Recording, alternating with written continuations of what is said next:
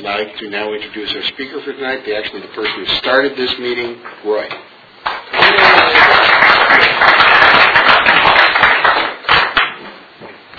the thing recorded? Yeah. For posterity. What's recording it? Those two things.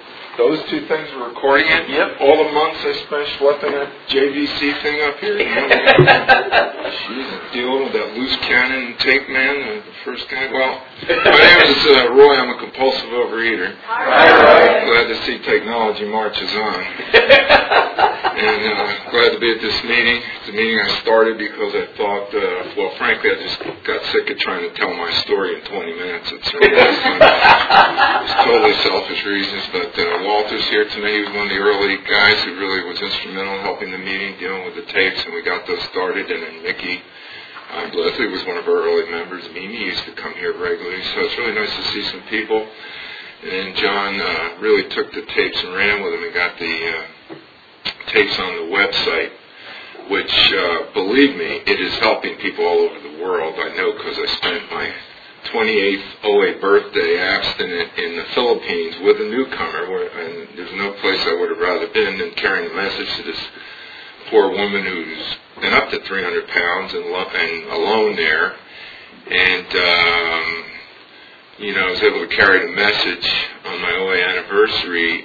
This past October was 28 years of continuous abstinence from compulsive overeating. And I'm carrying the message to a newcomer on my anniversary. I looked down and I said, holy mackerel, October 15th, I celebrate my anniversary. And there I was. And one of the things I did was direct her to the website, and I told her to listen to my tape, of course. But she listened to another long-time member who was one of our earliest speakers here, Ida, who's on the website, and now Ida's her sponsor. And so the message is being carried via the internet and the tapes. And I listen to AA tapes all the time, book studies and workshops. So we're really ahead of AA on this, too, because they don't have any AA tapes on the local central office website. It took them years to get them to have a website. Anyway, I'll try and give my pitch full blast because it's good. Everyone, I just spoke not too long ago at Serenity Sunday, so if some of you were there to hear it, I apologize for the repetition, but I was dealing with John. He's intractable sometimes. And, the bottom line is that my top weight was 280-something, which is over 100 pounds over my last weigh-in, and I've gained and lost 80 pounds at least 3 times and other lesser amounts of weight other times. And I've been on the speed, dextrines, whatever they used in the old days, pregnant hormone shots. Now, my second diet was the Stillman diet, the pregnant hormone shots diet, the liquid protein diet, and various other attempts to control this thing. The Big Book says that we'll go to the gates of insanity and death trying to control our compulsive overeating. And when I sponsor people, I use the Big Book. I just tell them, take white out. Just cross out alcohol, put in food, cross out alcoholism, put in compulsive overeating, and you have the story, because we are separated from a higher power, which will give us ease and comfort when we're feeling restless, irritable, and discontented. And if you're a compulsive overeater of my type, because I got, the wind blowing through the hole in the soul, I will reach for food, which was my earliest childhood drug. I became an alcoholic. But my first drug was probably fantasy when I think back on it. But by the time I was 7, I was a fat kid. I'm a compulsive overeater. If I got the hole in the soul, I reached for food. And to fill that hole. And nothing fills a God-shaped hole but God. So, but I didn't want to hear about God for a long time. So I ate, and I come from a family of compulsive overeaters. My brother's been up to 300. He's one of us. He's in his low phase now. He's controlling it, but I've seen this before. My father was diabetic. The doctor told him he became diabetic in later age, and the doctor said, look, you just control your carbs, eat, low carb, reasonable diet, and you won't have to shoot insulin. You take these Orabase pills, it'll be like taking a daily vitamin. It's no big deal. My mother used to find half-eaten boxes of chocolates under his bed, He wound up shooting insulin because he could. He was compulsive overeater. My mother was always on diets. That's my family disease. I was the only alcoholic, which really freaked him out, actually. But what can I tell you? I was always adventurous, you know. So I was fat by the age of 7. The first diet was about when I was 16. You know, I got into compulsive exercising for the first time, too. That's a big part of my story. I mean, I hustled to get my ass over here tonight on the bike, but I don't think, it's really just an hour or so of bike riding and a few calisthenics. But I mean, I remember when I started compulsive exercise, I remember running up and down the stairs in my parents' they had a split level apartment. It was just nuts, indoors, you know. And when I was down in Miami, after I lost a lot of weight in the Stillman diet, I really got into it big when I was in college, you know. And I was up to 12 miles a day in Miami heat, 90-degree heat, 90-degree humidity, you know, running in. It wasn't even a scenic run or anything. It was this practice football field at the University of Miami. It was just a big square. And I mean, nobody was running back then, you know, and like it was before Jim Fixx's book. And I mean, it was me and this crazy gym teacher who was, and this one other guy. I think there were 3 runners in all of Florida back then. and nobody was doing it at midday. I mean, high noon, 90 degrees. And it was all just, this time it'll be different. See, the illusion is, this time it'll be different. Either I'll hit a certain magic number on the scale, I will be fixed, I won't want to eat again, or I will find a magic food plan, or I will be able to run it off. Maybe I can eat everything I want and still keep it all through running or whatever. I mean, the problem with these diets, see, they work on one level, physical. I mean, but we learned in the program, and the big book tells us that our disease is spiritual first, the hole in the soul, so we feel restless, irritable, and discontent until we start eating. Then we can numb down a little bit. Then it's, you know, emotional, because we're not going to grow emotionally if every time we have a feeling, you know, Haagen-Dazs, you know, that shuts us down. I stopped growing emotionally probably at age 7, really. I'm not, you know, it sounds weird, but, you know, I just didn't want to feel. And then, of course, physically it starts, we get that sugar addiction or whatever our thing is. You know, some of us are bulimics and anorexics. And, you know, that's the physical level. And the thing is, the food plan, or what they used to call diets, we don't even use that term in a way, treats us on a physical level. So I lost 80 pounds with speed and running up and down the duplex apartment stairs like a lunatic. I lost 80 pounds on the Stillman diet, eating nothing but hamburgers and water, you know, and running 12 miles a day in Miami. Gained it all back. I went up north, right? So I go from running in Miami, you know, 90-degree heat, to now I'm back north. I gain the weight back. So I start again with the pregnant hormone shots, you know. And this evil grinning osteopath had 2 clinics going, Pennsylvania and Jersey at the same time, you know, and he's lining up all these fat people and giving them this placebo shot. He takes their blood pressure, he weighs them, he grins, he takes the money. And why shouldn't he grin? They're lined up, you know. He had 2 clinics going full blast in 2 states, you know. And it was me and, you know, thousands of fat people, mostly women, but there's a few guys. And so, you know, I'm taking this placebo. They put you on a 500 calorie, that's some ridiculous, stringent, worse than gray sheet. It's hard to imagine something worse than gray sheet. And then, you know, if I go from running in 90-degree heat to where I'm running, join a gym up in Jersey, and I'm running behind a snowplow in winter with a ski mask on, and the snowflakes are coming down, and guys are coming out on to the porch, you know, to get their paper in a fur coat, you know, and he looks at me and goes, "Hey, Rocky, hey!" He thought I was on the Olympic team or something. Anyway, let me see, what was the last one? Oh, liquid protein. Oh, that stuff, it's awful. You know, I lost 30 pounds in 30 days. The diets will work, you know, on a physical level. And I remember, I'll talk about my bottom and then talk a little bit about recovery. I remember being in Florida. Now, you see, it's when you're an alcoholic, too. See, I was a compulsive overeater since the age of 7. I didn't pick up alcohol to the ripe old age of 12, I think it was. And I was in trouble with that shit pretty quick, too. But the problem with being an alkie is that you go on these crazy diets and you're thirsty. You know what I mean? I thought light beer would be the answer. I was soon up to 12 cans, 16-ounce cans of Miller Lite. That's a lot of calories. That blows the whole diet, and then I once tried to be a vegetarian and live on vodka and mashed potatoes. That didn't work. But anyway, I remember being on this liquid protein where I didn't have solid food for 30 days. I lost 30 pounds in 30 days. Of course, I had no blood sugar. I was paralyzed. I was supposed to take a tennis lesson. I remember that, and I couldn't lift a racket. I'm sitting on the bed going, I can't go to this tennis lesson. I can hardly move, So I canceled the lesson. It was a Friday night in Miami, and I thought I was going to be able to hold out till Monday. Because you know how I'm thinking the magic, Monday I'll get on the scale, I'll be at the magic weight.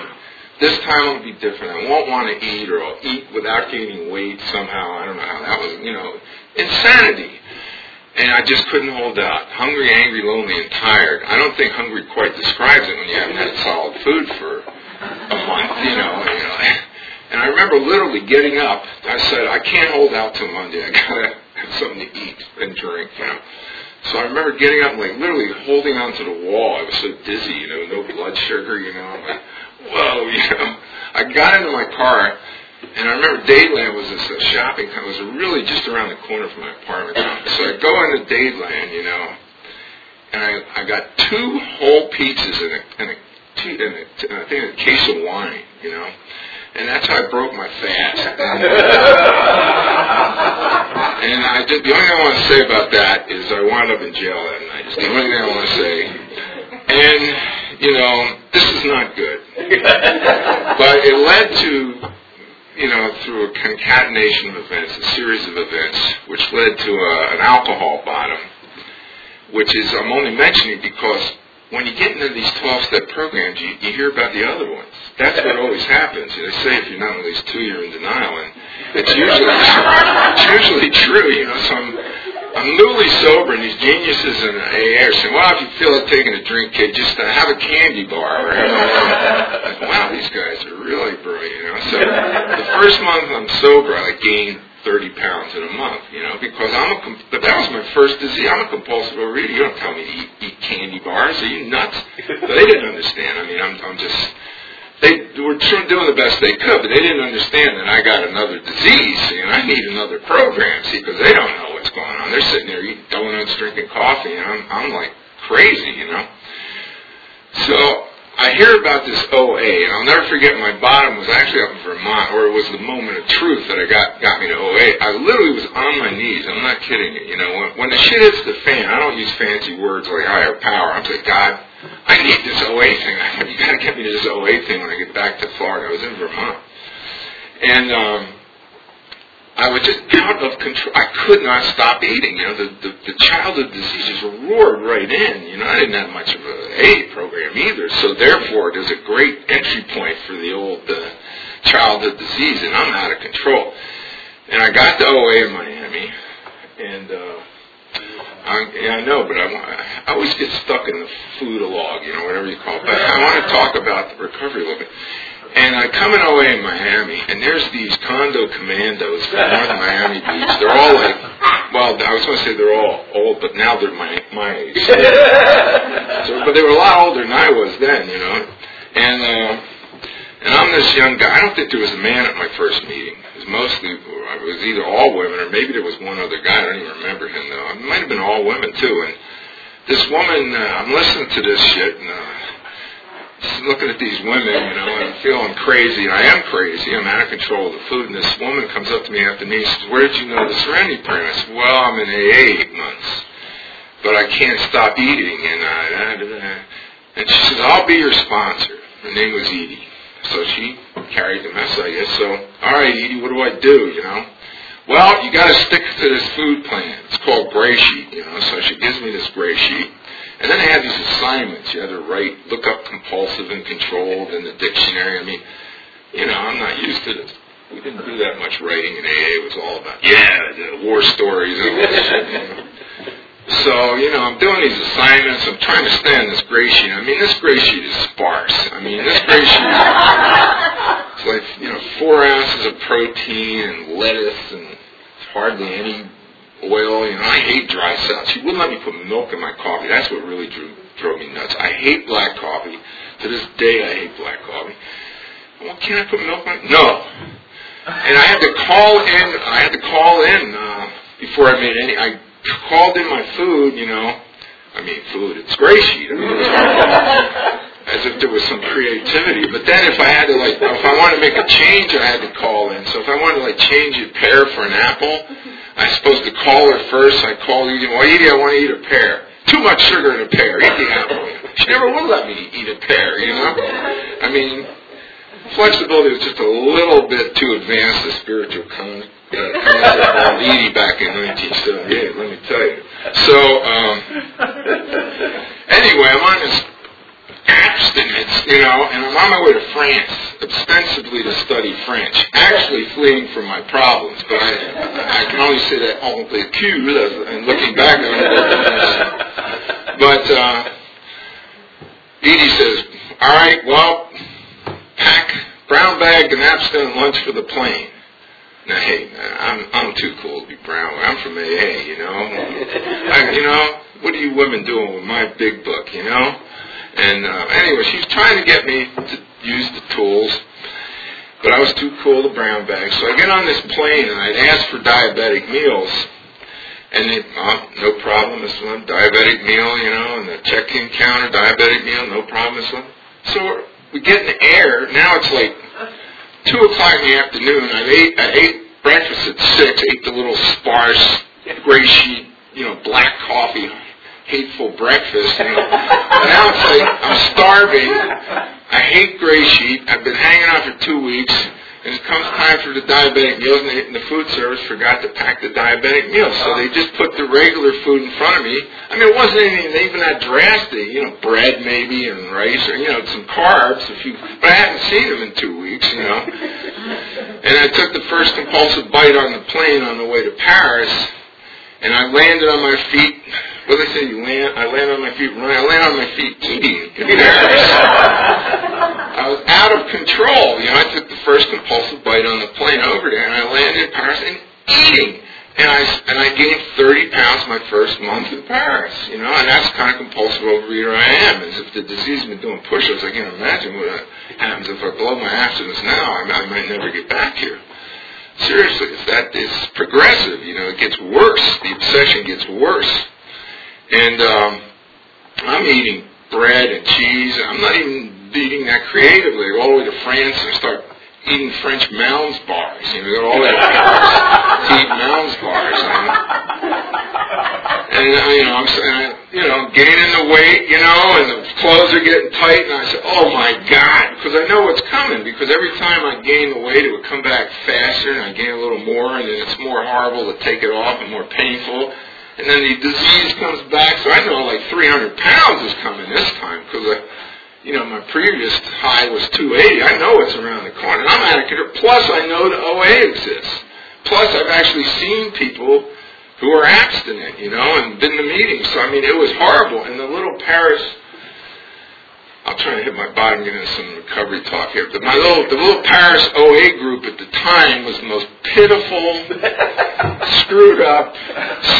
The anorexics were starving, the bulimics were puking, and the compulsive overeaters were gorging, and nobody was abstinent. And I'm sitting there 8 months sober, spouting about the 12 and 12 and the big one. I can't stop eating. Bob R. is 11 years sober. He's throwing up 11 times a day. He's bulimic, The anorexic, her parents were psychiatrists. They couldn't believe with all their medical training they'd spawned this anorexic. She's starving to death, Our French pioneer, Natalie, who started the thing, she was a doctor who got the program in Atlanta when she did her residency in the States and brought it back in English to Paris. And the French would come in and they couldn't get the English. And we'd say, well, sorry, there's no French OA. And I felt like we were sending them out to die. I really felt bad for some of them were bulimics, had thrown up, and they just couldn't get it. Their high school English was not enough to get it. So this group nobody's abstinent, and I'm not, and I'm, And I was down in Aix-en-Provence in a language school, and I used to take the Midnight Express up to Paris to go to meetings. because I helped start a French AA group down there. I'm actually a co-founder of the Aix-en-Provence AA group with this nut Jean-Pierre. I was 8 months sober, totally insane, out of control of food, and this guy was like a year, totally nuts, The other French are talking about him in French. They didn't know how good my French was. Oh, Jean-Pierre, il est insupportable. He's hard, he's just intolerable. He's ragging him to start this AA, and we actually started a goddamn AA group. So meanwhile, I'm out of control of the food. I'm in the train station in Marseille, ready to take the midnight, and I'm looking at like my 6th Mounds bar of the day, and I'm like sugar up to here, and I'm saying like, when I get out in Paris tomorrow, I just gotta be abstinent. I just got to be abstinent. But I still ate that 6 Mounds bar, That's the way compulsive overeater is. So, but I got on that train. I got off in Paris in the morning, and I just said, I just got to get through breakfast abstinent. And I go to the brasserie, and I give me some soft-boiled eggs. Take the bread away, because that was a big food, No cheese, no bread, just no French fries. Just eggs, apple, put milk in the coffee. He's not there breathing down my neck, So I ate an abstinent breakfast, and it was okay. I had an apple for dessert, and, trudging. The point I'm trying to make is I was totally in the now. I was not thinking of losing X number of pounds or being abstinent for X number of years or, participating in OA, I was just thinking, I just got to get through the moment abstinent. And I got through breakfast abstinent and go to lunch, same thing, meat, salad, no fries, take the bread off the table, I can't deal with it, give me coffee, put milk in the coffee, an apple or pear or whatever they had, got through lunch, got through dinner, same thing, just basic, but a little bigger than Gray Sheet, the meat was a little bigger and the salad was a little bigger and the milk and the coffee, I was okay with it, and I was abstinent, and I was happy with it. And I got to the meeting, it was Monday night at St. Michael's English Church on the right bank, I'll never forget it, right near the President's Palace there. And I wanted to be the star of the meeting when they read how it works. And anybody got something to say, my hand shoots up. I want to be the star. I'm abstinent today. And then Natalie looks at me and goes, I'm abstinent today. And then Bob looks, I'm abstinent. The whole group gets abstinent the same day in Paris. A group miracle. And the greatest spiritual event in France since Lourdes, as far as and from that little group was the seed of French OA is now there. It's probably stronger than the English OA because the English OA tends to be pretty transient. But French OA is spread out from that group, So that's it. I couldn't be the star. Everybody gets abstinent. It was a group miracle, and that's how my recovery started. When I got back to the States, I got a new food sponsor. I got on the Dignity of Choice, had the youth plan by this time. I was a little more generous. I allowed myself 6 ounces of protein because I was still a young guy. I was still running about 4 to 6 miles a day.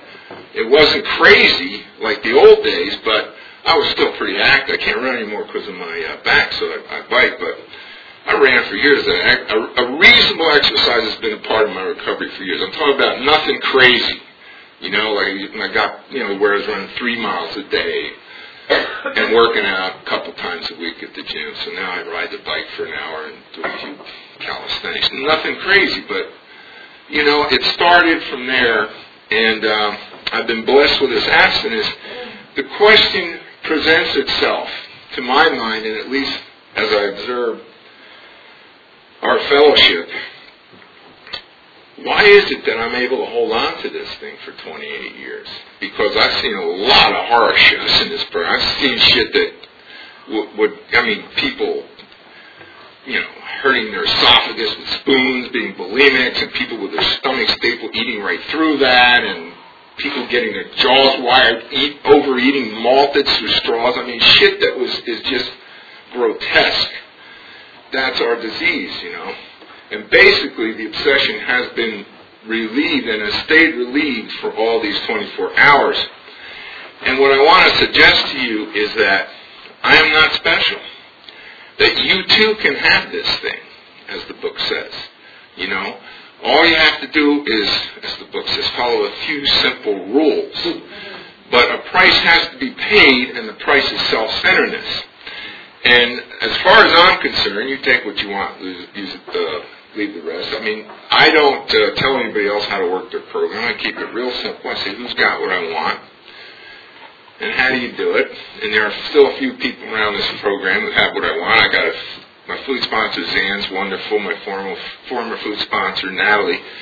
And my old food sponsor tragically died very young, Tamara S., when I was up in Northern California. She was one of the great ladies of OA.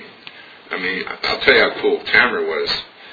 I was still pretty feisty in those days. When I got her as a food sponsor, I hit on her, you know, and she brushed me aside in a very, graceful way, and she still food sponsored me. I mean, she was so cool. I mean, she just, like water off a duck's back. No, don't, Roy, you just sit over there and you do what I tell you. And she was the best food sponsor I ever had. She got me a brown bag and all sorts of crazy stuff. She was really cool. And Doris, who died not too long ago, was one. These people have had what I wanted, and they all have one thing in common. Their basic program is based on a book called Alcoholics Anonymous.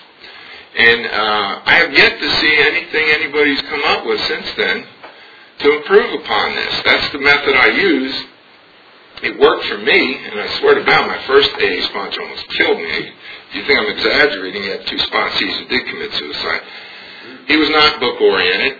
See, I don't work the Edie program or the Archie G program or the John K program or the Leslie program. And especially, I don't work the Roy L program. I don't know what Roy L's promises are. Maybe when you get, 20 years on the program and get suicidally depressed, you'll get a discount on Prozac. I don't know what Frank the Atheist's promises are, but I know what the promises are in the Big Book. And it says, when presented with the opportunity to compulsively overeat, I will recoil as if from a hot flame. I will lose interest in this. I will not be cocky, nor will I be afraid. The problem is removed. I don't want to be sitting in these rooms, and it's been, 28 years or, however long, saying, my mother's coming to town, I'm going to eat or that. I mean, you don't believe the shit I've been through in recovery. I mean, resentments, my first sponsor, obsessions on women, I'm good with those. Resentments, financial ruin. I mean, when I was 3 years on the program, decided to become a foot doctor. I don't want to go through all that. I mean, insane shit that I've done. I went to Paris. I lived there for 4 years and back. Moved across the country a couple times. Came here 10 years ago, didn't know a soul in Los Angeles. I mean, lost a small fortune. I'm terrible with money. Wound up, 14 years on the program in Debtors Anonymous going, I don't have a clue. What is going on here? I don't understand money, And I didn't. And you couldn't believe the shit I've been through, even in recovery. And yet, when presented with the opportunity to compulsively overeat, I recoil as if from a hot flame. And the reason is I'm not working Roy L's program. I'm working the program is outlined in the Big Book, Alcoholics Anonymous, adapted for our program, simply changing alcohol to food and alcoholism to compulsive overeating. And it says a price has to be paid, and that price is self-centeredness. So what happens, and good, I get to talk about the steps a little bit. I didn't get too dragged up in the drunk-a-log, or not the drunk-a-log, the food-a-log. What happens is this. I need a higher power because I'll wake up on any given day, restless, irritable, and discontented. And then, about 12 pancakes sounds real good to me when I wake up restless, irritable, and discontented. With a lot of maple syrup and butter, shit that I haven't had in 28 years. But on any given day, I can wake up restless, irritable, and discontented.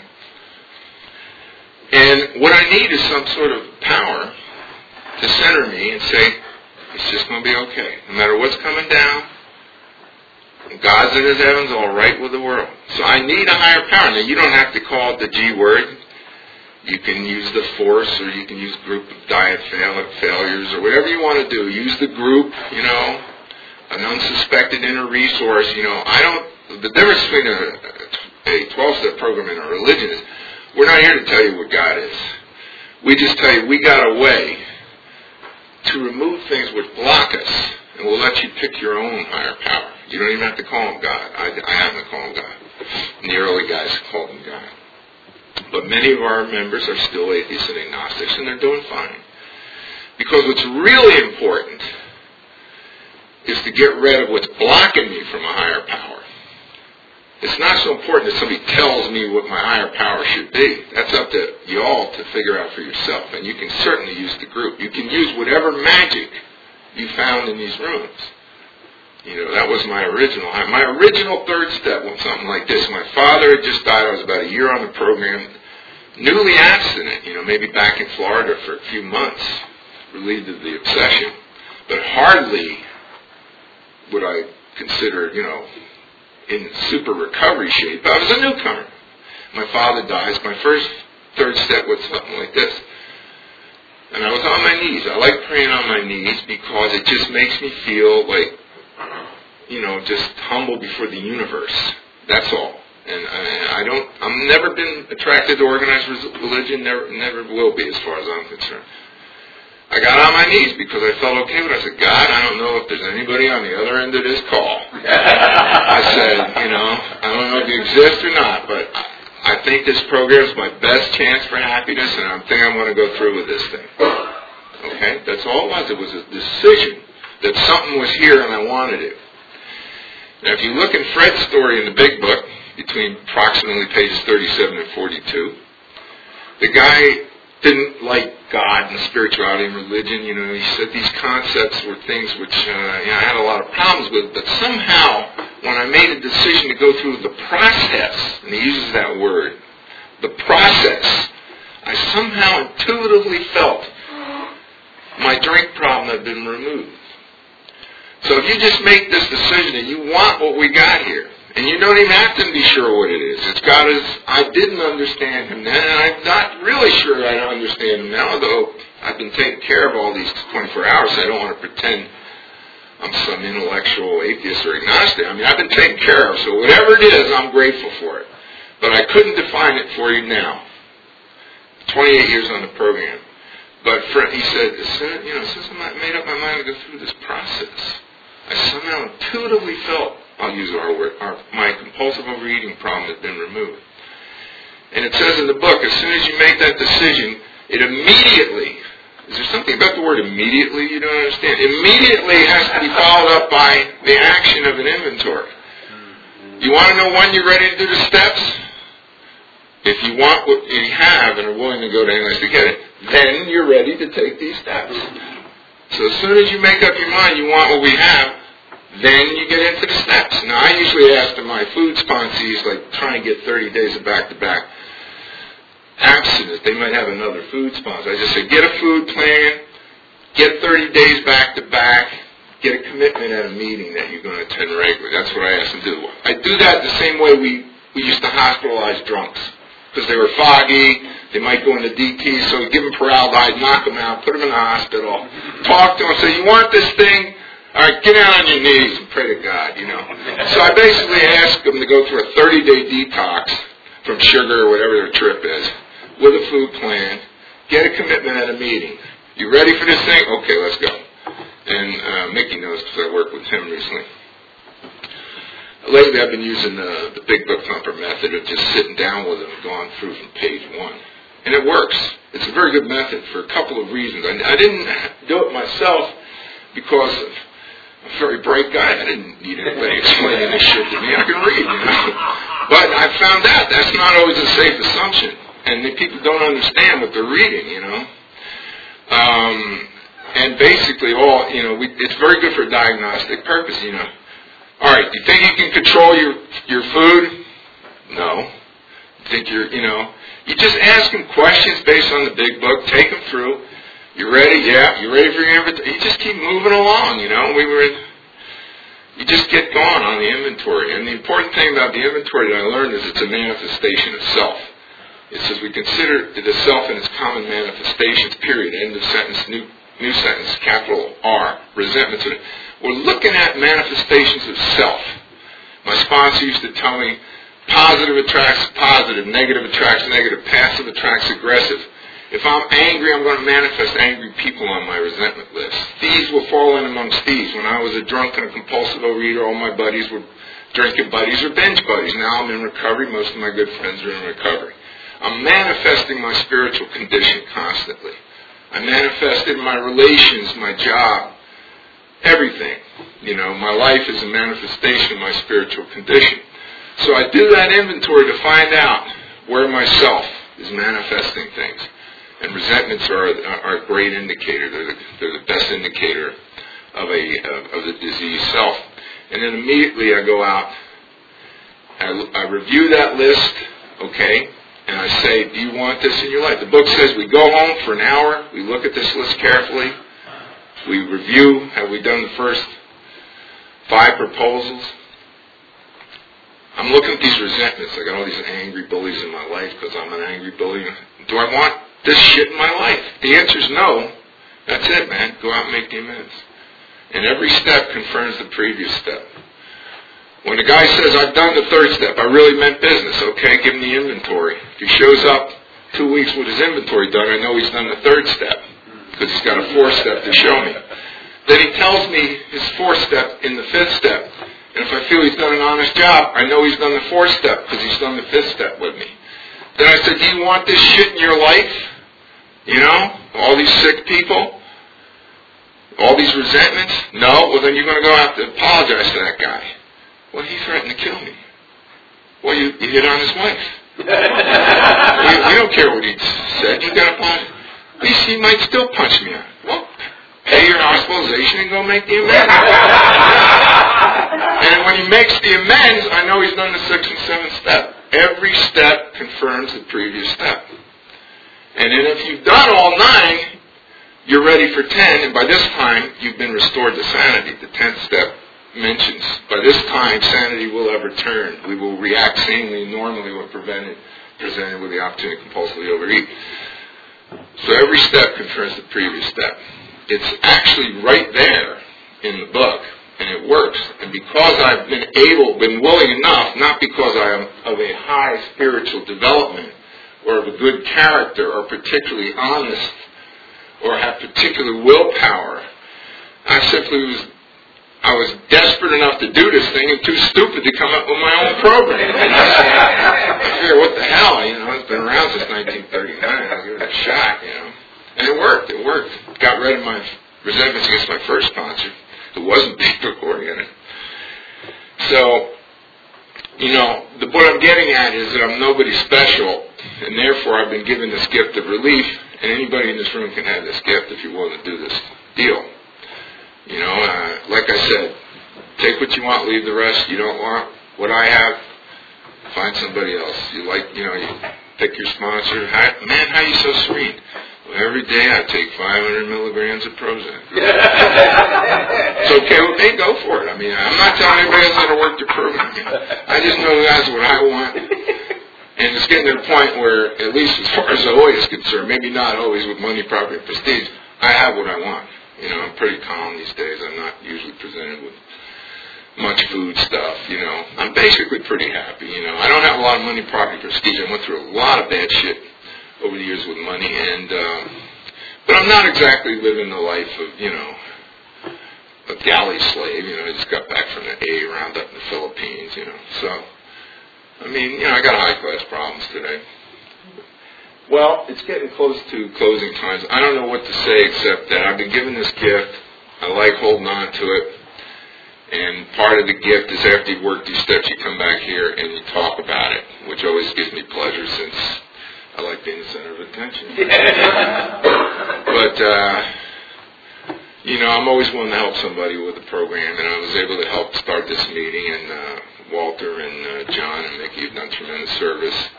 I certainly didn't do anything alone, and it's a great life we have here. You're very fortunate. You're in Los Angeles, the strongest OA in the world, and it's really helping people all over the world thanks to the internet. And I was glad to, in my own own small way, at least, to be part of that. So thank you for letting me share.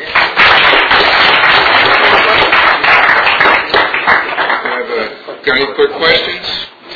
Quick hand. I have a quick question. Sure. How do you deal with sponsees who struggle with the food up until they work the night stuff? Good question, because I've had that too. It's when it comes to the alcohol disease, it's so much easier to handle. I mean, I won't work with a guy unless he's sober, basically. But with food, I've had people saying like, I want to abstain, but I don't have the power to abstain. And how can I, should I start him on the steps immediately? And I don't really have the answer. I really feel that our disease is more complex on the physical level. I mean, do you ever look at the AA food plan? No drinking. No drinking. Your sponsor's really smart. He says, no drinking, no other drugs either. That's their food plan. It's kind of simple. We got a little bit more complicated thing going here. Our program on a physical level is actually more difficult. You got 3 times a day to kid yourself, be dishonest with yourself. And it looks so innocuous. I can eat a piece of cake. Come on. It's not like, a needle full of heroin or something. It's so innocuous. It just seems like this won't.